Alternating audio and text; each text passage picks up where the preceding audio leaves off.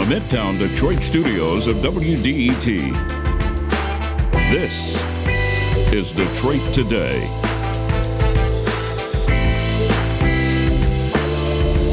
It is one of the greatest divides in our country, the gap in wealth and culture between those who go to college and those who don't or can't even afford to. But does it have to be that way?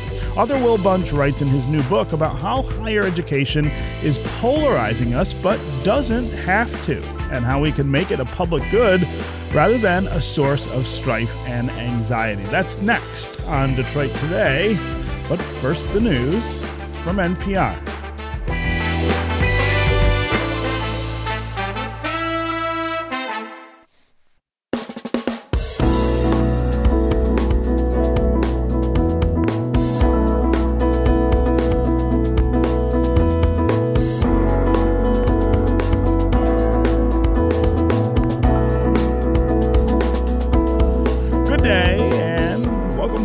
Today on 101.9 WDET. I'm Stephen Henderson, and as always, thanks for tuning in.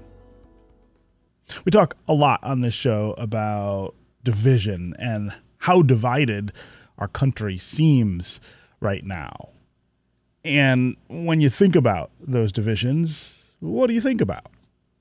Politics, for sure, right? We are very politically divided in this country, not just in terms of how we vote or organize, but also in terms of where we live. Conservatives tend to live in less dense places. Their places are whiter and more remote, perhaps, than other places. Liberals often live in bigger cities and suburbs. They're more secular and maybe more cosmopolitan. Of course, culture also divides us in this country, and there are many places in America where you wouldn't think you were in America if you were from another place, because things are so different. The way people think, the way they worship, the way they live. And maybe it's not a surprise that all of these divisions exist and seem like they're getting worse. Think of the way that the country is changing. It's growing more diverse. It's growing more unequal in many ways. And it is growing more agitated. But all of that plays out in lots of different smaller spaces in our lives. And there's one level of polarization that we don't talk about enough. And that's education, and higher education in particular. The more highly educated someone is, the more they affiliate with the Democratic Party in our country. Fewer people who are conservatives tend to be into higher education in quite the same way.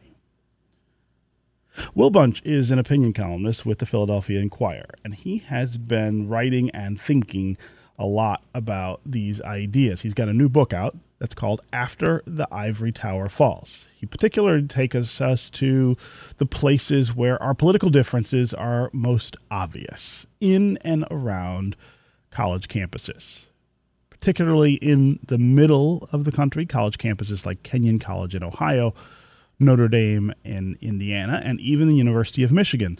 They look really different from the places that surround them. Bunch goes to a few liberal arts colleges and finds that people are split based on age, on class, geography, and educational attainment. And while the differences between these groups loom large, there is some overlap. The majority want stronger labor unions and higher minimum wages, and many, even those who are left behind and posit that they hate liberal college campuses, want the opportunity to go to attend a university or at least attend a good interactive trade school.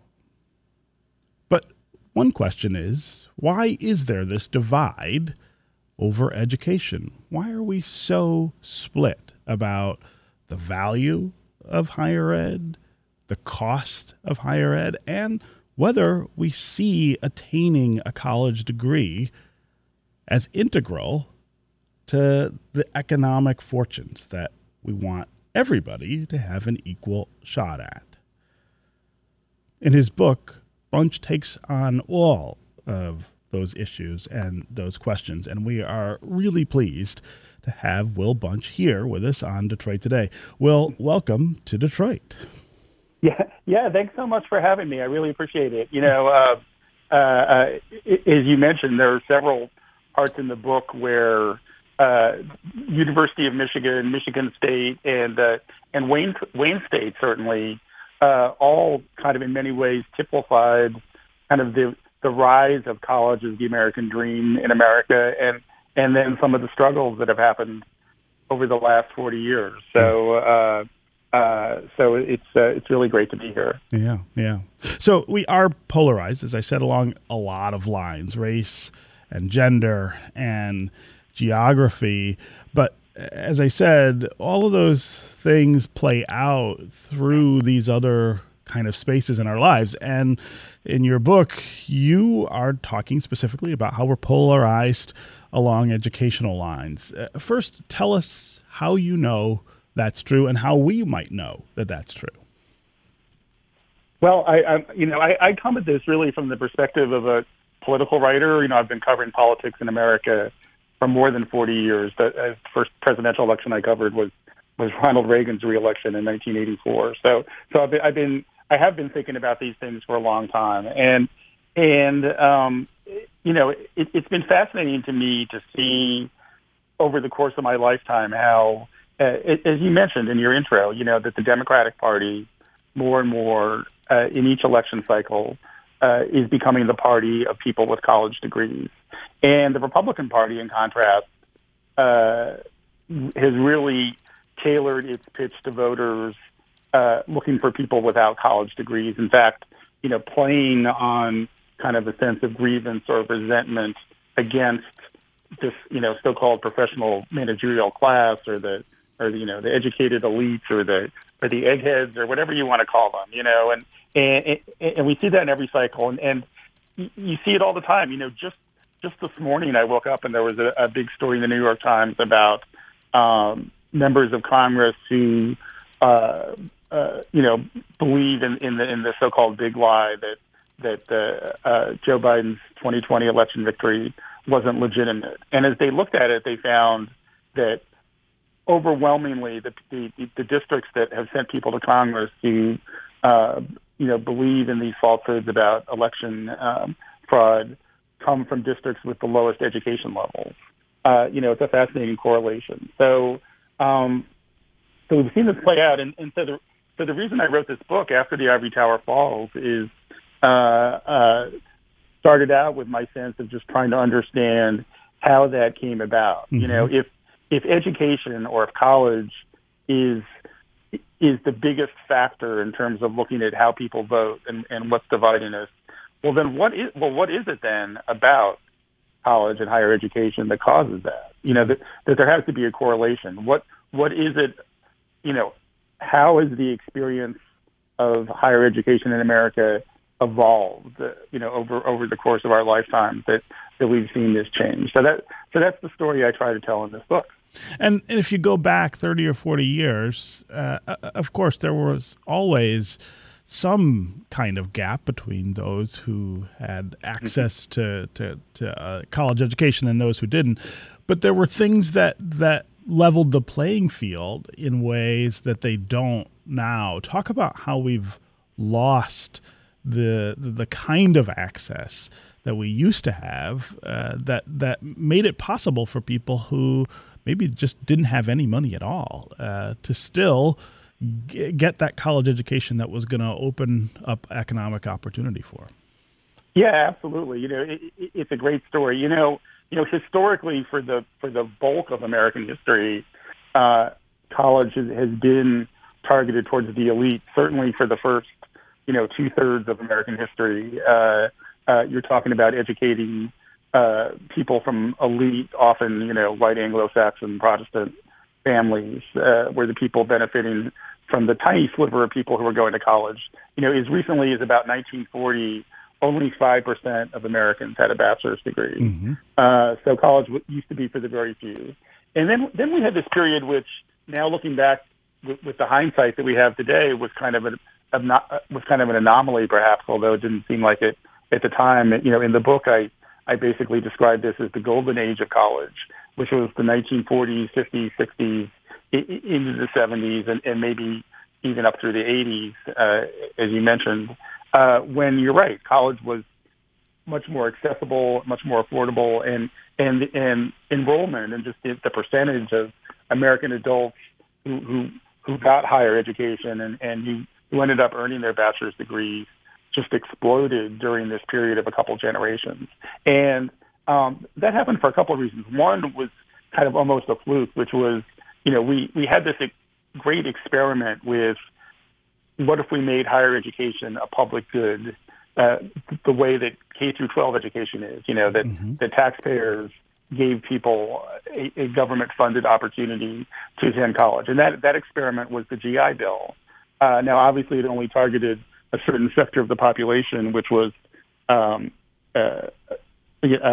returning veterans, who obviously were overwhelmingly male, of course, and also the program is kind of complicated, but like so many programs, African Americans and others who weren't white tended to be disadvantaged somewhat. But that said, those disadvantages stipulated, it was still a remarkable experiment in which people returning from World War II were given not just free tuition, but a living stipend, enough money to buy books and rent a place to live or live in a dorm and get their college degree. And this program was wildly successful. More veterans enrolled in the program than anyone ever expected. They turned out, according to their professors and university administrators, said these were the best students they'd ever seen because they had a sense of purpose. They wanted to learn. And it really, I think, whetted Americans' appetite for this idea that college could be the American dream, that the American dream has always been wanting to do better than your parents' generation. And after World War II, suddenly a light bulb went off that college was the way to do this, that giving people an opportunity to not just acquire knowledge, but then have a career where they, work with their brain rather than working with their hands, which had been kind of the bulk of the U.S. economy before the 1940s. Yeah. And so enrollment expanded. States like Michigan, built up these new schools like Wayne State, or enrollment at the University of Michigan and Michigan State, and schools like that just went bonkers in the 1950s and early 1960s. And tuition was low. In some states like California, it was free. Right. You paid a few student fees. Same thing at City University of New York. I mean, those were the exceptions, but it was really just a few $100s to attend an excellent, flagship state university like the University of Michigan was affordable. And so, so that was the golden age. And in the book, I talk about how one of the key points of that time was this belief in liberal education. That college was a way to not just learn a career skill, but to learn a philosophy of life, to develop your critical thinking skills, to study an array of subjects in the humanities or the social sciences. At schools like Michigan, people majoring in subjects like philosophy and sociology took off.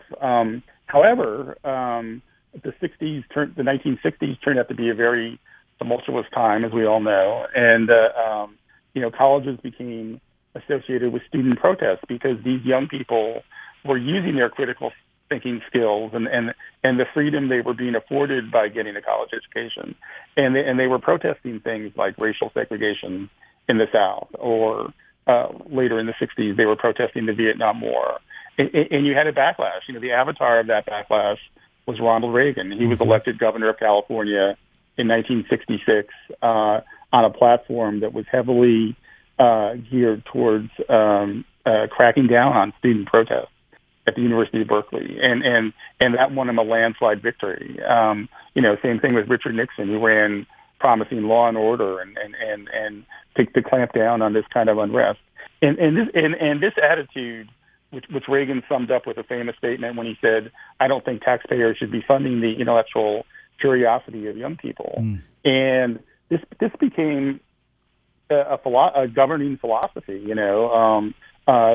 Tuition did start to rise. You did see thought leaders on the right, conservatives like Lewis Powell or the economist James Buchanan, making arguments that free tuition or low tuition was encouraging student unrest, and that we needed to change the system so that young people and their families had economic skin in the game. That college was basically an economic benefit that people should have to pay for, and this coincided with a bunch of other things. The economy started to worsen in the 1970s, and the cost of college started to rise dramatically, and the government wasn't really making up the difference. The difference was to be made up by students or their parents. And as tuition got bigger and bigger every year, the solution became taking out loans. And so we went from student loans being not really a thing for people who came of age in the 60s and 70s to becoming a thing that is now this $1.75 trillion monster, perhaps alleviated somewhat by President Biden's recent move. But, a lot of people are, all of a sudden we're talking about this student debt crisis, and people are asking, where did it come from? Well, it came from these decisions to basically privatize college and decide that higher education would not be a public good in America. Yeah. I'm talking with Will Bunch. He's an opinion columnist at the Philadelphia Inquirer. He's got a new book out called After the Ivory Tower Falls, How College Broke the American Dream and Blew Up Our Politics, and how to fix it. We're talking about the polarization that exists around the idea of going to college, the idea that in order to fulfill your economic dreams in this country, it is preferable to have a higher education degree. It's also harder to get one, more expensive to get one than it has been in some recent years. That, of course, causes a lot of tension in our politics and in our culture and in other spaces. We want to hear from you during the conversation as well. What do you think of the divide, not just in our politics, but in the spaces where we actually live, things like higher education? Do you think we are divided by higher ed, by who goes to college and who does not or who cannot?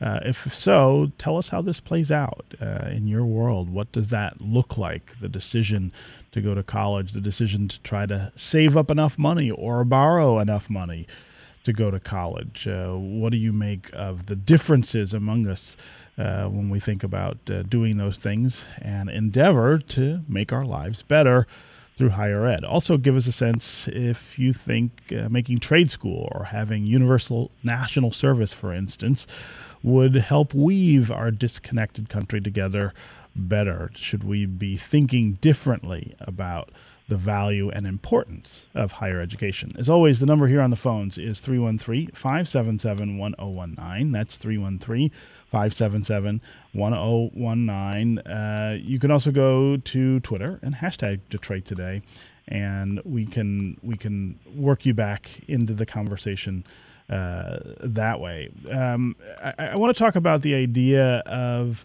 college as a public good, higher ed as a public good.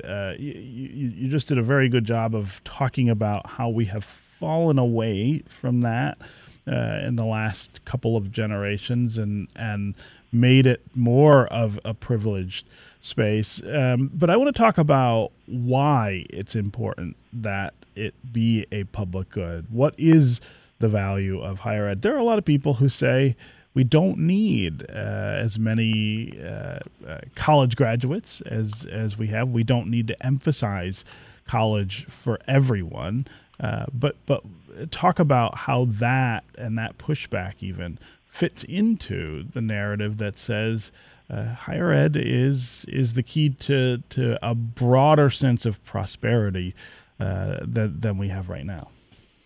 Yeah, that's a great question. I mean, fundamentally, it's when you think about college, there are really two basic questions about college that we've been debating for basically all of the history of having higher education in this country. And the first is really a basic one, which is, what is college for? And we talked about this a little bit a minute ago. You know, is it to develop a philosophy of life and just to learn a vast array of subjects and become a better critical thinker? Or should it just be really narrowly focused on your job skills? Like you want to be a computer technician, you learn how to fix computers, and that's basically it, you know. And and I guess the advantage of that is, you know, you're more focused. You can maybe do it in less time for less money. And I mean, this is a big debate we're having right now. And then the other debate is, depending on how we answer the first question, is it society's responsibility, you know, all taxpayers, to pay for education, which is what we do now. Again, I want to stress, you know, for K through 12 education, right? If you don't have kids, or if your kids, you know, grew up and moved away 20 years ago, you're still paying in your hometown for your public K through 12 schools. Mm-hmm. But we don't do that for higher education. But yet, I mean, as we all know, I mean, getting some form of higher education in this day and age is really as essential as getting a high school diploma was 75 years ago, which is certainly one argument for making it a public good. I think part of the problem is in this debate is we get hung up on the very traditional, you know, Ivy-covered, you know, college campus that gives out a 4-year bachelor's degree, and we don't think more broadly about higher education. Because, you know, and I try and touch on this in the book. In fact, you know, in the chapters on how do we fix education, I do a long riff with a visit to a trade school, you know, where people get a 3-year associate's degree and learn to be carpenters or masons or landscapers. Mm-hmm. You know, is kind of an alternative way of thinking of what we need to be doing as a society for young people when they turn 18. Because, I mean, the fact is, right now, only 37% of Americans have a bachelor's degree. I mean, if you want to look at it more closely, probably it's you know, a little bit more than a third with a bachelor's degree. Mm-hmm. About a third of people do some college. Either they get an associate's degree at community college, or they try a couple years and drop out because of money or some other reason. And you've got another third that's never going to set foot on a college campus. Yeah. And yet I think everybody needs some uplift when they turn 18, you know, whether it's learning a trade or, and you're right. In your question, I think you correctly noted that, you know, particularly some conservatives are making this argument, well, you know, not everybody needs to go to college, and maybe we should pull back and like encouraging people not to go to college, you know, that you're creating a situation where you're accumulating a lot of debt and maybe in the end it's not worth it. And we're clearly we're in the middle of a vast rethinking of what the worth of college is and how to get the most out of this experience. You know, enrollment is dropping, which is quite a phenomenon. It started, you know, it was partly with the pandemic, but it's kept going since the pandemic. And people's faith in college and higher education as institutions is plummeting. So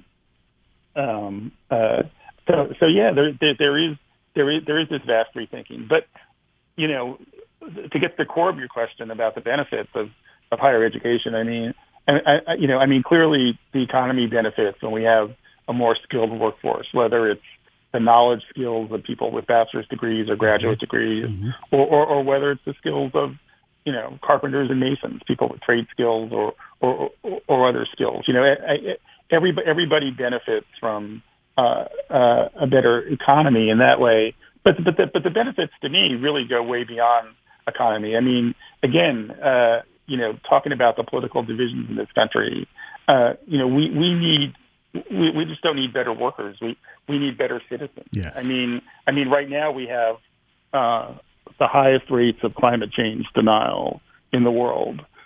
We had a pandemic where U.S. response was really marred by a lot of misinformation and disinformation about vaccines or masks or phony, cures, those sorts of things. Yeah. And right now we're dealing with this whole issue of the millions of people who believe the big lie of election fraud. Right. We need to take a quick break, Will, and I want to come back to these points, of course, when we're back. We're going to be right back with more Detroit Today. We'll continue with Will Bunch, but we'll also get to you on the phones and on social. Tom in Macomb Township, Z in Detroit, Simone in Madison Heights, Robert in Detroit. You'll be up first. If you want to join them, 313-577-1019 is the number here on the phones. We'll be right back with more Detroit Today.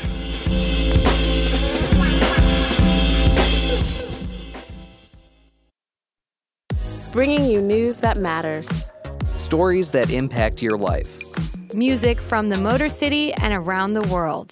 This is 1019 WDET, Detroit's NPR station.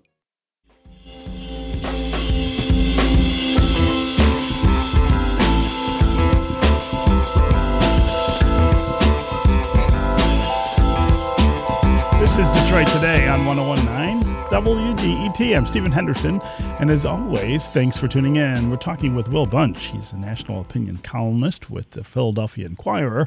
He's got a new book out called After the Ivory Tower Falls, How College Broke the American Dream and Blew Up Our Politics, and How to Fix It. We're talking about the value and importance of higher ed, the cost of higher ed, and the divisions that have cropped up around the idea of those who get degrees from institutions of higher education and those who don't, those who maybe can't afford to.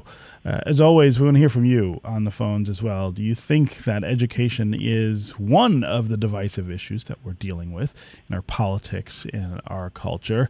What would you do about that? How would you change accessibility, for instance, to higher ed? As always, the number here on the phones is 313-577-1019. That's 313-577-1019. You can also go to Twitter and hashtag Detroit Today, and we can include you in the conversation that way. Let's start today with Tom in Macomb Township. Tom, welcome to the show.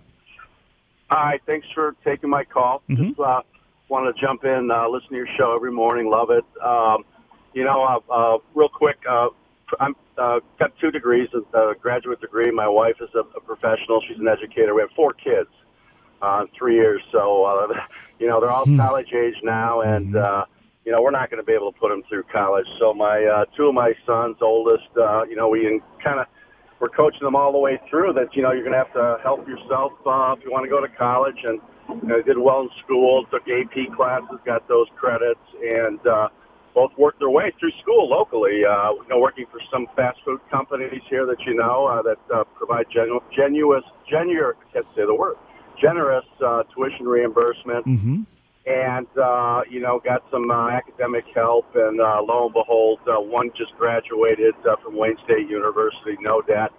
Wow. My other one's going to graduate in a year and a half from now, again, no debt. So, again, as you all know, working through school is difficult, but learn valuable life lessons. And you can get through an institution if you work hard. And, I just want to say that. So recognize the difficulty, Sure. and the expense putting kids through school. Just wanted to let you know, if there's a will, there's a way. You can do it. So Tom, before I have Will Bunch respond, I want to hear just a little more about your story. As you said, you didn't feel like you were going to be able to afford to put your kids through college without some help from them. But I guess my question is whether you felt how that made you feel. In other words, does it feel like it's unfair that there are these hurdles, these financial hurdles, to getting a college degree, and that it was? I mean, it doesn't sound like it was terribly difficult, but it was something that you had to kind of think about and work at to figure out how to do. Should it have been easier, I guess, for you is the question, Tom. Yeah, it's a great question. I don't know if fair, unfair is the issue. You just got to deal with the right. the cards in front of you. And two of my kids really wanted to get a college education and the value of it. I mean, certainly when I went through school, it was much cheaper. So. And I know you talked about this earlier in the segment. I got my third son is going through the trade route and learning a skilled trade. So, and as you all know here, there's such a demand for workers in the skilled trades. You can go through trade school and almost cost-free itself. So, I guess you got to play the game, right, that's in front of you. Sure. Life's expensive. But I think there's opportunities out there to minimize the cost if you look hard and work hard. And, I know postgraduate school is pretty expensive as well. So they're going to be on their own for that. But, life's expensive. But, I agree with you, though. Tom, I really appreciate you calling and sharing your story and sharing as much detail as you did about what's going on. And again, good luck with all of your kids and what they want to do. Will Bunch, this is such a familiar a familiar tale. I was going to say that. That was a great call because it really touched on so many of the issues. But to me, I agree, and you touched on it in your question. That there's just a fundamental issue of generational fairness here, right? Tom didn't have to jump through all those hoops when he was getting his 2 degrees. That it was affordable, and he didn't have to work at a fast food restaurant and do all those things. And it's complicated because we've decided to brand ourselves as a meritocracy in this country, and so the people who do what Tom's kids have done so admirably, and worked hard to get their way through school, we brag about those stories and we use that to justify the system we have now. But it's more complicated than that. The meritocracy is a fundamentally unfair system. Think about, for example, think about the disadvantages that black and brown folks have in a society with white privilege to try and make up this deficit the kids are expected to make up nowadays, for one thing. Not everybody's circumstances are the same. People may have ailing parents or other things at home that make it very hard to go that route when we don't make higher education a public good. And as many of folks have realized, the meritocracy is rigged in many ways for the most privileged people, whether it's the thousands of dollars that wealthier families can spend on SAT prep or essay coaching for their kids to get into the right schools, or whether it's things like legacy admissions, so that if you went to a good school, then your kid has an unfair advantage of getting into that same school.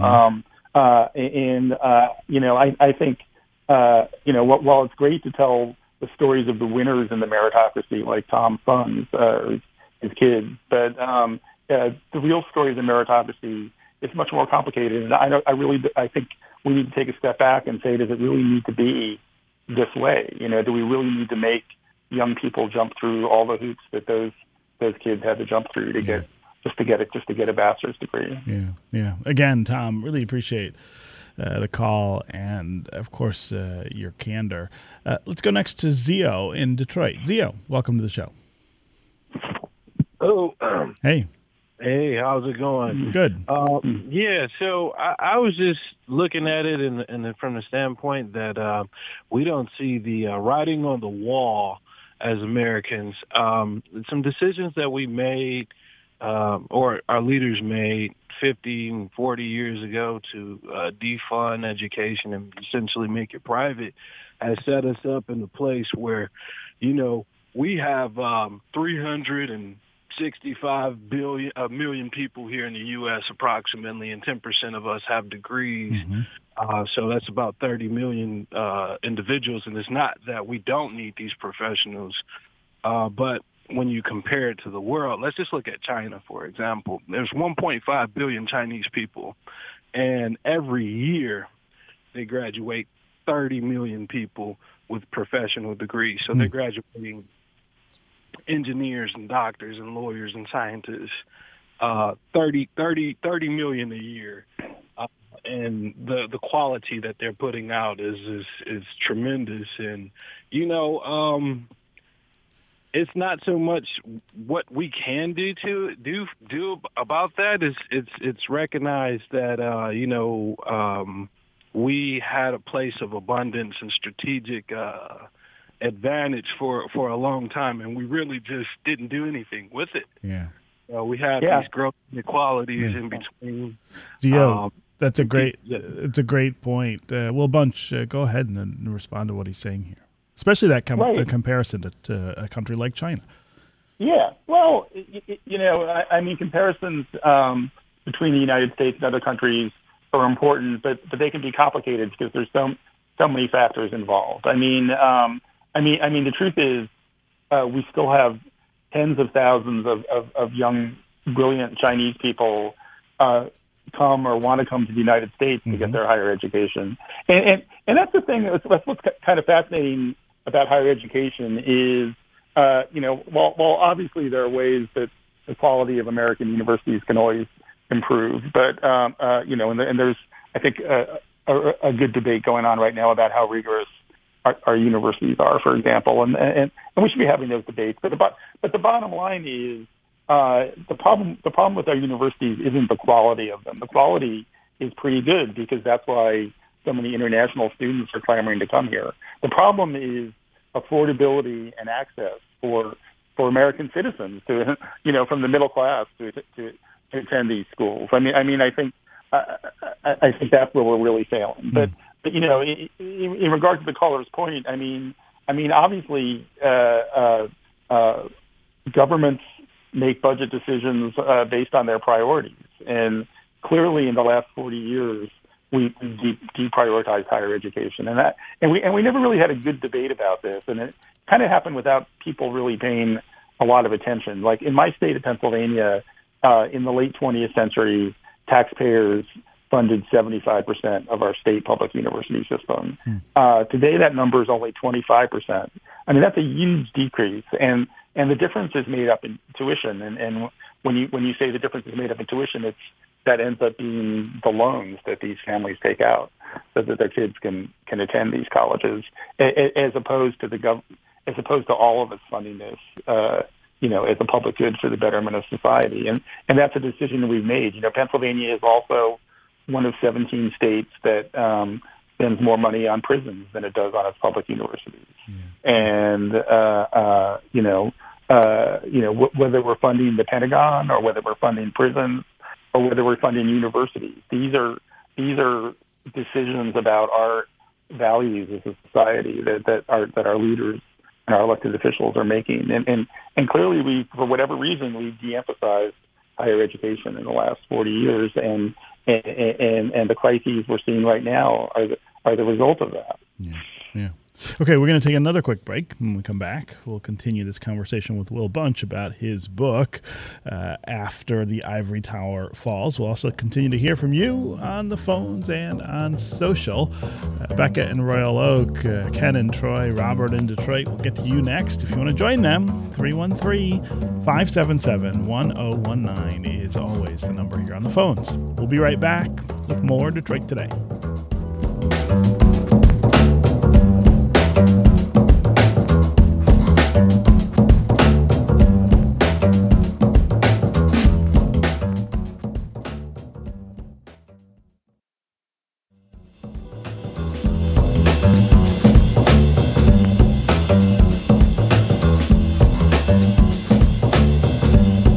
This is Detroit Today on 101.9 WDET. Stephen Henderson. And as always, thanks for tuning in. Our guest is Will Bunch. He is a national opinion columnist for the Philadelphia Inquirer.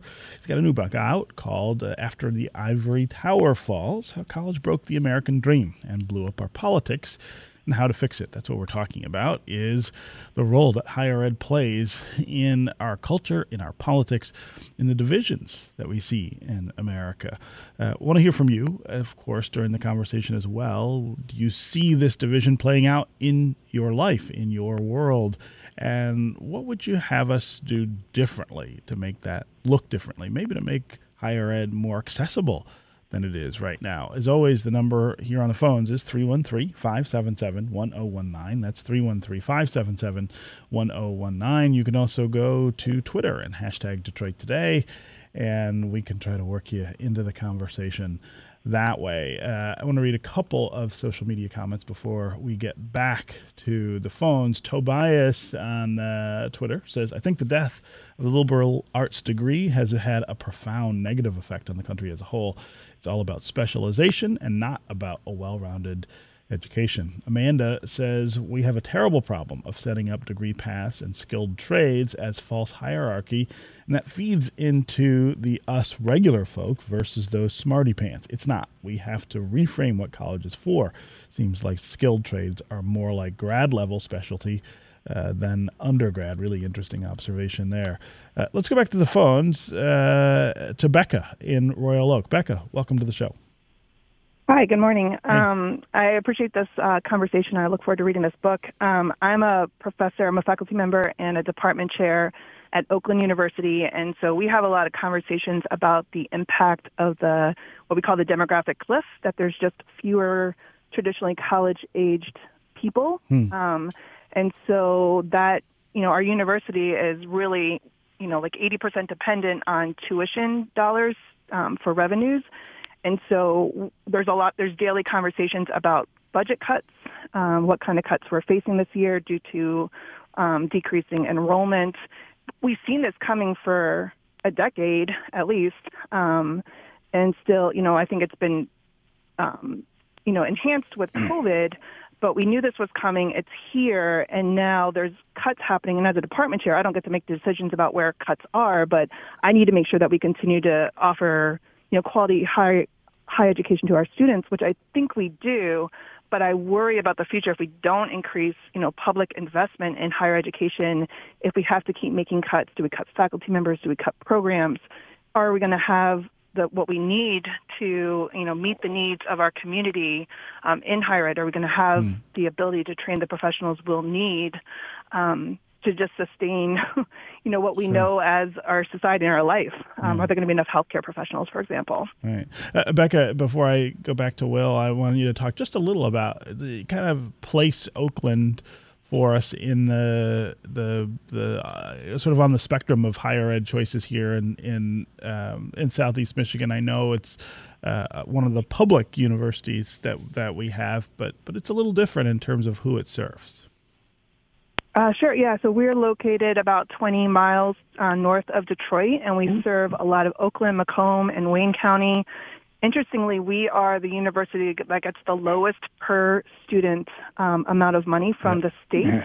I think that there's been a lot of advocacy to try to change that. But we certainly serve those counties, which are also some of the higher populated counties in the region. It is a public university. A lot of times are thought of as a commuter school.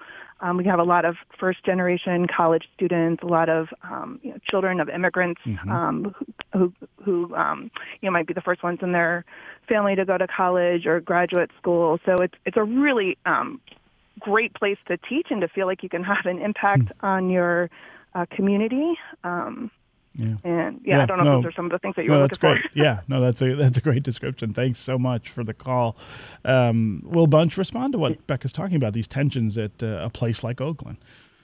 Yeah, well, I mean, a couple things. One, I should just mention, schools like Oakland, I mean, that was great that you talked about that a little bit, because schools like this are really the backbone of what higher education is. And I say that because, if you get your news about higher education by reading, say, the New York Times or the Washington Post, that they have an unfortunate tendency, I think we can all agree, to focus on the elite schools, Ivy League schools and elite private institutions.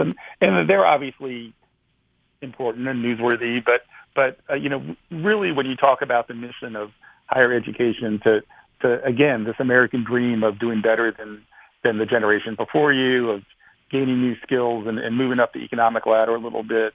You know, these public universities, these commuter schools, these schools that cater to first generation college students are just so important, and yet they're so ignored. You know, I mean, again, here, you know, as she said, the funding there is the lowest in the state. They've had to deal with these cutbacks, and again, these cutbacks have happened over 20, 30, 40 years without much of a public debate about what our policy was or why we were doing this.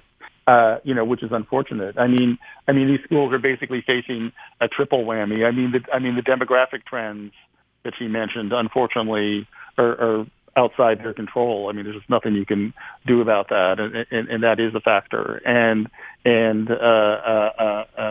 But you also have people now, because of the worsening situation and you know, higher tuition and you know, and the loan crisis. You have more people questioning the value of college itself, and that's also affecting enrollment. You know, and making decisions to, you know, defer college or not go to college and enter the workforce, or you know, or pursue different options. And you know, I hope we have this debate about funding education, because I mean, to me, that's at the core of the solution. And again, it's a question of priorities. You know, I mean, obviously, it would take a major change in policy to be able to make public universities free or nearly free the way that they were 50 years ago. But you can make those changes. You could have a wealth tax or a Wall Street transaction tax or some new revenue source and say, this is important to us as a society that we do this. And so, you know, people who benefited, or people or corporations that have benefited from the inequality in American society, maybe there's a way to make them pay for education that would make society less unequal. Yeah. So that's a debate we should be having. Yeah. Yeah. Again, Becca, really appreciate the call and the comments. Well, before we have to end, I do want to give you a chance to talk about some of the solutions that you lay out in the book, including the National Service Plan, which is kind of a pet project of my own. I mean, I love the idea of national service for a lot of reasons, but equalizing, I think, this higher ed playing field is one of them. Yeah. So, you know, in the book, I mean, I talk a lot, just more philosophically than, you know, this is not like an ed tech book. I don't really drill down into very specific things that universities need to be doing. Mm-hmm. But I do think we need to kind of turn the battleship around on policy. You know, that higher education should be seen as a public good and not as a privatized thing. That we should realize that these recent generations have been wronged, and we should support some high level of debt cancellation. We should have a universal approach that includes trade schools and internships and other options. And finally, I do devote the last chapter of the book to this idea of universal,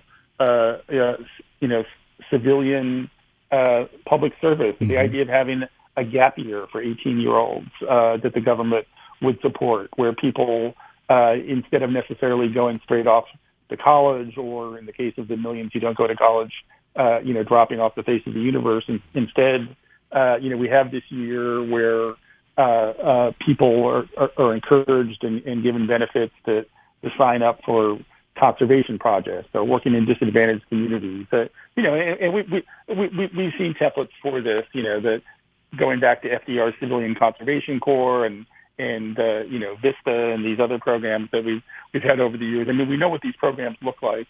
And the thing is, we all agree that the biggest overriding problem we're facing right now is our political division. That to the point where people are talking about, are we on the brink of another civil war? But yet people don't really talk much about solutions like, well, what can we do about this? And to me, the idea of bringing people from different backgrounds and different parts of the country, people from red states and blue states, and people from Detroit and people from the Upper Peninsula and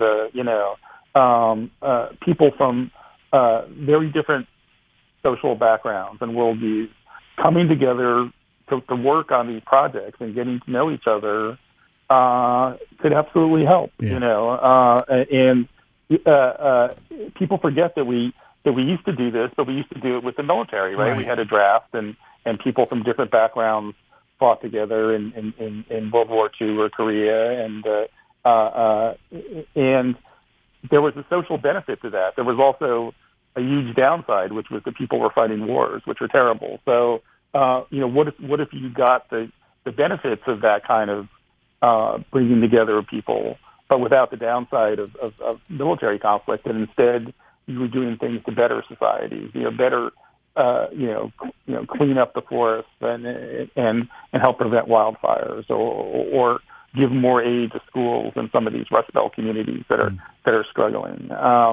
So I just think that would be a huge plus. I did an event at Northwestern University in Chicago this week, outside Chicago this weekend, and when I mentioned that, I was kind of stunned by people in the audience applauded just at the mention of this idea. And like you said, you're a big fan of it yourself, and I think it's a really popular idea. It's always there on the back burner, and maybe it's time we move it up to the front burner and see what we can do about it. Yeah. I mean, it's partially my enthusiasm is about creating common experiences, which I think are very hard to come by. Yeah. Okay, well, Bunch, it was really great to have you here with us on Detroit Today. Congratulations on the new book. Yeah, thanks so much for having me, and thanks for talking about it. I really appreciate it. Yeah. Okay, that's going to do it for us today. We will be back tomorrow, and we will talk with Democratic candidate Carl Marlenga, who's running in the 10th Congressional District, which is in Macomb County. This is 101.9 WDET-FM, Detroit's NPR station, your connection to news, music, and conversation. We'll talk again tomorrow.